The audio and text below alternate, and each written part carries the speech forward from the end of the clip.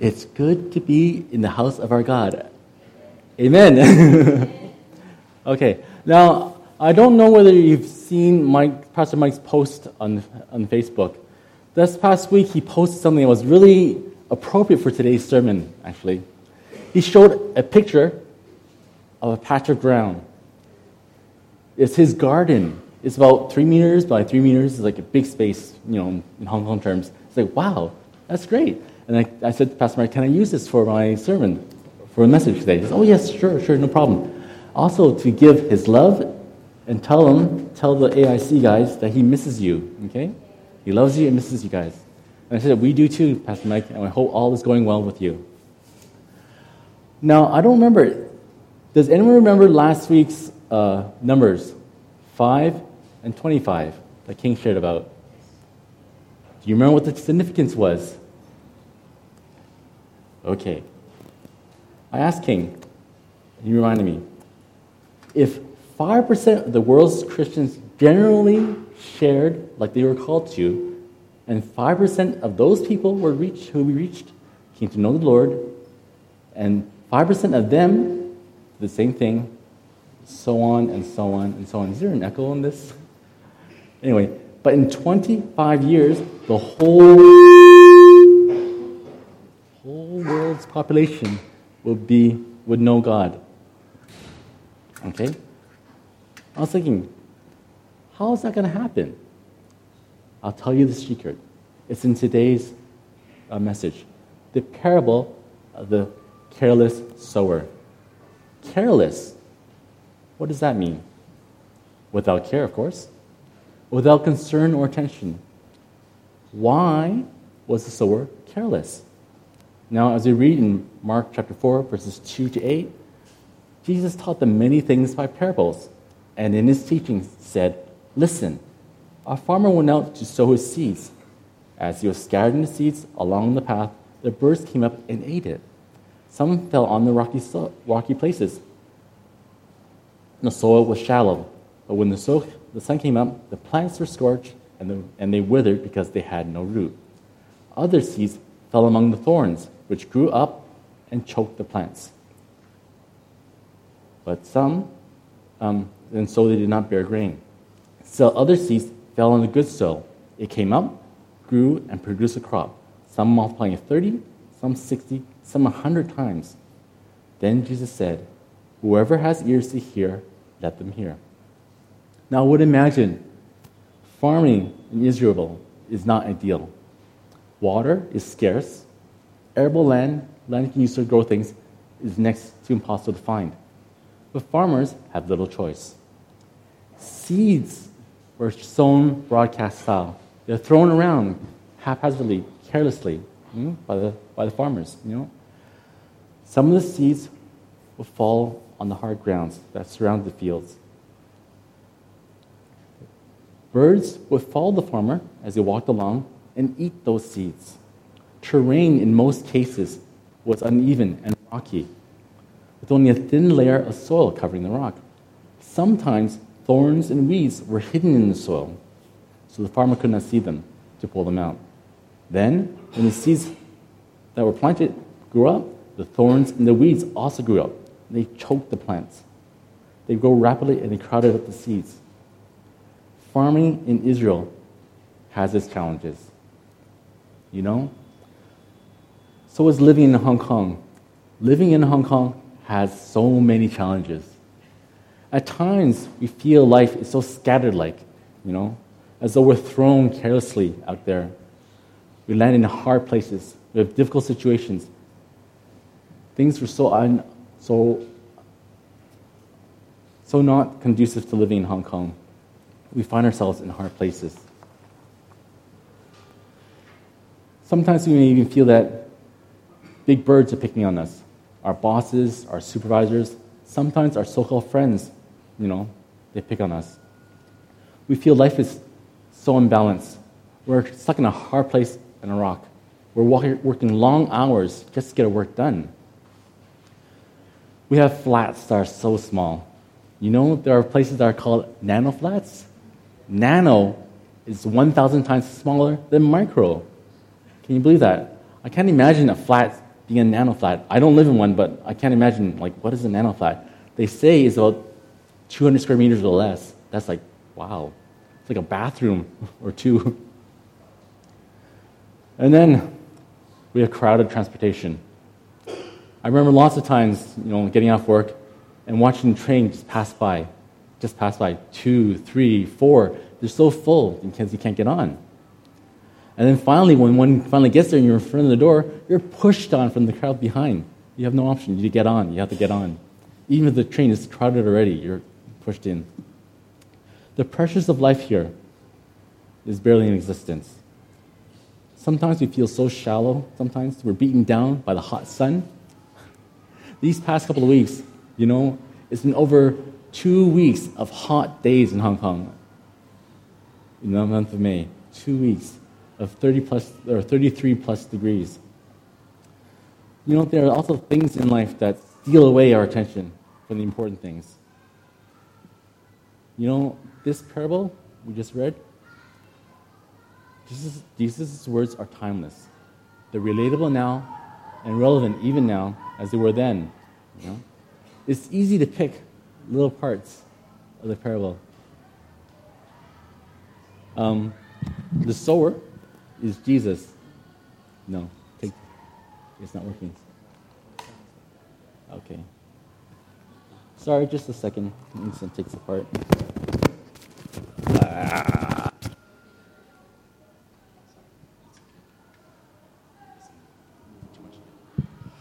All right. Yeah, that's better. Oh, okay. Makes more sense now. Now I'm going to have to hold this and move this and do that. Okay, this is going to get really crowded. Like I said, it's easy to pick the correlations. The sower is Jesus, or someone carrying out the kingdom work. Okay? You are also a sower too. The seeds represent Jesus' teaching, the kingdom of heaven. The 4 soils represent 4 different kinds of responses to Jesus' teaching. The soil of your heart. The persons where his teachings, the gospel, land. In this parable, each soil explains the condition of the human heart before and upon receiving the gospel or the seed. When we preach the gospel to the world, we can expect different reactions.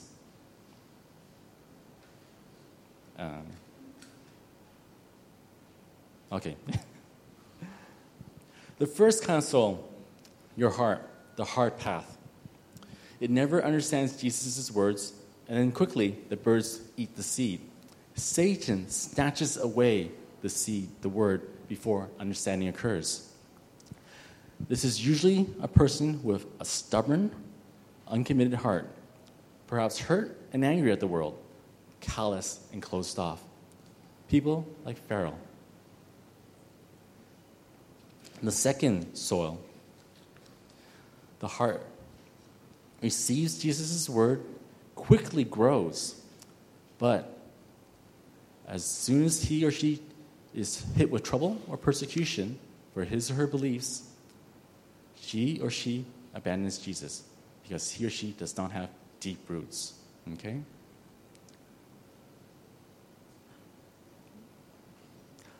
Always moving from here and there in life, never rooted in anything. Moving one day, here one day, and gone the next. Wayward. Disciples that walked no more.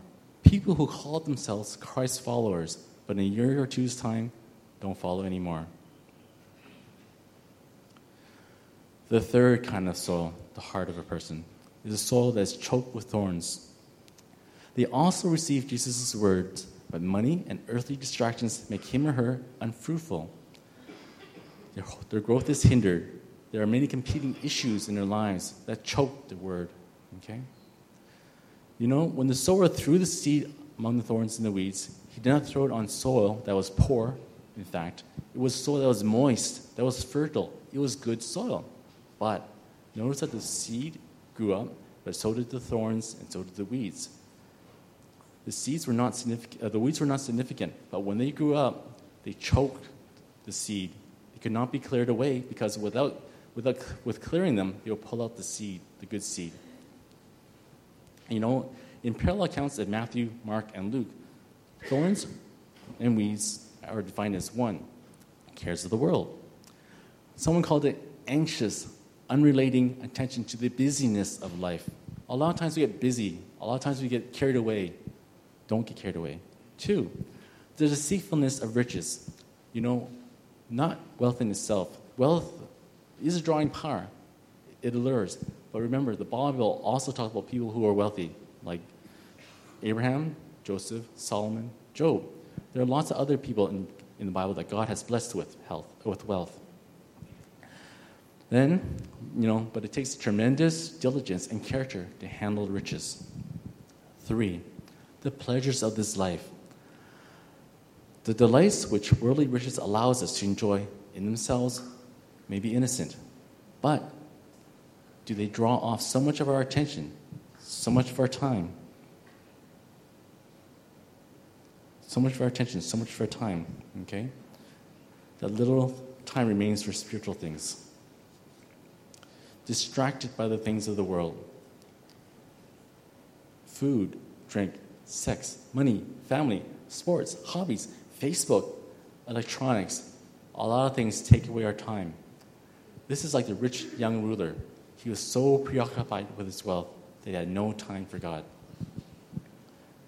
Now, the fourth soil, the good soil. The fourth kind of person receives, understands Jesus' words. There's growth. There's good harvest. 30 times, 60 times, 100 times or more. They become extremely fruitful in kingdom work. This is the only person whom Jesus commends. So to be fruitful means to be obedient to God in everything you do. The humble heart to the Word of God, broken and committed to follow. People like Peter. For with the heart one believes and is justified, and with the mouth one confesses and is saved, as it says in Romans chapter 10:10. But if we are honest with ourselves, we can probably find evidence of several kinds of soul in our own hearts or our own lives, or even in the congregation in any given day, But it is noteworthy that Jesus does not use the parable to exhort hearers to be good soil, as though that could happen. But it is Jesus' investment in his disciples, in us, that shows us that he simply will not give up on us. Despite our many failures, his love is extravagant. Extravagant. What does it mean? That means spending much or more than necessary. It's the opposite of conservative. Interestingly enough, a similar word, a synonym, is prodigal. Does anyone remember the prodigal son? That's a similar story. Jesus is extravagant, and we should be too. Share God's love extravagantly to everyone you meet, not just to people you think will receive the gospel, who you think are good investments in return. Often we share only to people we think will be a good person. We think they'll be a good person to contribute to the church, to help the congregation. They will be a benefit to the church. But Jesus didn't think like that. He shared God's love to everyone, to tax collectors, who, in the day, were actually legal thieves. If you didn't pay taxes, the Roman soldiers would come and make you pay. That's a pretty good setup. You don't pay the taxes, you don't pay the thief, the soldier comes and beats you up. But Jesus loved. He loved extravagantly. He shared God's love to everyone, to tax collectors, to the prostitutes, to the downcast, to the low-level, scum-sucking bond dwellers. No, you know what I mean. Jesus didn't hold back, and neither should we. We should share Jesus' teaching, the gospel, indiscriminately, extravagantly, not judging people or places, where it should be. Now, in your handouts, there's a little place. There's a blank. Okay? Visualize in your life someone that you would like to share the gospel to. Okay? Write the name down. Pray every day for that person. And share God's love with them. And if there's opportunity, invite them to come to church. Jesus is a careless sower. Jesus is an extravagant sower. And we should be too. Don't worry. Do your best, and God will do the rest. Yeah, I always say that. Do your best, and God will do the rest. Don't worry who is listening. Don't worry how they will react. Like Nike says, just do it. Charles Spurgeon once said, "Our duty is not measured by the character of our hearers, but by the command of our God. We are bound to preach the gospel, whether men hear or whether they will forbear. It is ours to sow, because beside all waters, let men's hearts be what they may. The Christian must preach the gospel to them. He must sow the seed on the rock as well as in the furrow, on the highway as well as in the plowed field." You know, there was a movie once I saw. It was called Bridge of Spies. It's kind of an interesting title. It was set in the beginning of the Cold War between the United States and Russia. The Americans and the Russians were building up nuclear armaments so hard that they killed the world over 1,000 times. And the star, Tom Hanks, would say to a captured Russian spy, "Aren't you worried?" Worried about his predicament because he was captured. Worried that the Americans had captured him and had jailed him. Then later on in the movie, when it was confirmed that the Russian spy would be returning to the USSR in a prisoner exchange in exchange for an American detainee, Tom Hanks again asked, "Aren't you worried?" Wasn't the Russian spy worried? Worried that he was returning to the USSR? Worried that when he got there, they might kill him or permanently jail him and lose his freedom because they suspected him of treason. You know, the Russian spy replied, "Would it help? Would it help to worry?" You know, sometimes I say that about complaining. Why complain? Would it help to complain? If we are relying on God in life, why complain? Yes, He's given us difficult situations, so difficult that we sometimes think it's insurmountable. Difficult like in life, living in really bad situations, stuck in a hard and a rock place. Why complain? You know, when I was young, there was this song that I used to sing as children. Why complain? Because when you complain, you know, what can you do? Why complain? Why complain about your hair? You can't change it. Why complain about your clothes? You can't change them either. Why complain? Why complain? Why complain? In the same way, would it help to complain? Would it change anything? You know, I find, or I've read, and I'm trying to discover, the secret of life is complaining less and appreciate more. Appreciating what God has given us, our homes, even the train to get us where we need to go, this church, the people here, even our bosses, they give us employment. Complain less and appreciate more. You know, in this parable,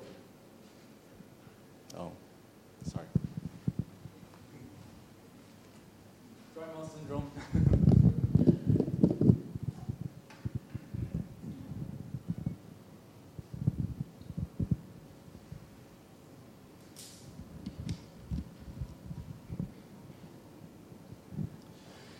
In this parable of the careless sower, Jesus emphasizes the need of each individual not to rest on his religious heritage, as the Jewish people did, or on the freedom of the law, as most Gentiles did as well, but rather each person needs to be a doer of the word and not only a hearer. As it says in Matthew chapter 5, verse 7, "Watch out for false prophets. They come to you in sheep's clothing, but inwardly they are ferocious wolves. By their fruit you will recognize them. Do people pick grapes from thorn bushes or figs from thistles? Likewise, every good tree bears good fruit, but a bad tree cannot bear good fruit. Every tree that does not bear good fruit is cut down and thrown into the fire. Thus, by their fruit you will recognize them." You know, salvation is more than a superficial, albeit joyful hearing of the gospel. It's someone who truly is saved will prove it. The 5%, the genuine 5%, they go on to tell others. It's no mistake that we're in Hong Kong, okay? We're put here for a purpose. I pray that our lives, our faith, will exemplify good soil. In the parable of this careless sower. Actually, I would try to rebrand that, rename it, calling it the parable of the extravagant sower. You have in your handouts actually a place where you can say, rebrand it. It's a parable of the extravagant sower, okay? Extravagantly telling people of God's love, extravagantly telling them of what Jesus has done for us. It's no mistake that we're in Hong Kong. We were put here for a purpose, for just a time as this. Be a sower. Be an extravagant sower. This parable about the sower sowed seeds. But he sowed seeds extravagantly to all types of soil, even the ones that did not produce fruit. Jesus did the same thing when he preached to the Pharisees.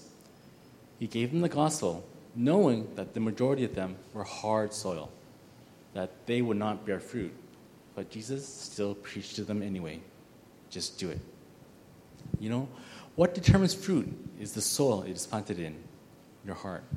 All the seed, all the water, all the fertilizer will never cause anything to grow in concrete. Concrete will never be fruitful. People do not come by faith by the ways. People do not come by faith by the cunning ways the church markets the gospel, by enticing the world into the church. People come to faith by a heart of good soil, the power of the seed, the gospel. We're all called to preach and sow the word of God. It is the command of Jesus. Let's pray that God will till the grounds of our hearts to those who do not believe. I believe the Lord can change the condition of the heart whom we preach to, who we share to. He who created the heart can also till the soil. Okay? There's a lot of good soil out there. We just need to preach. We just need to share with them.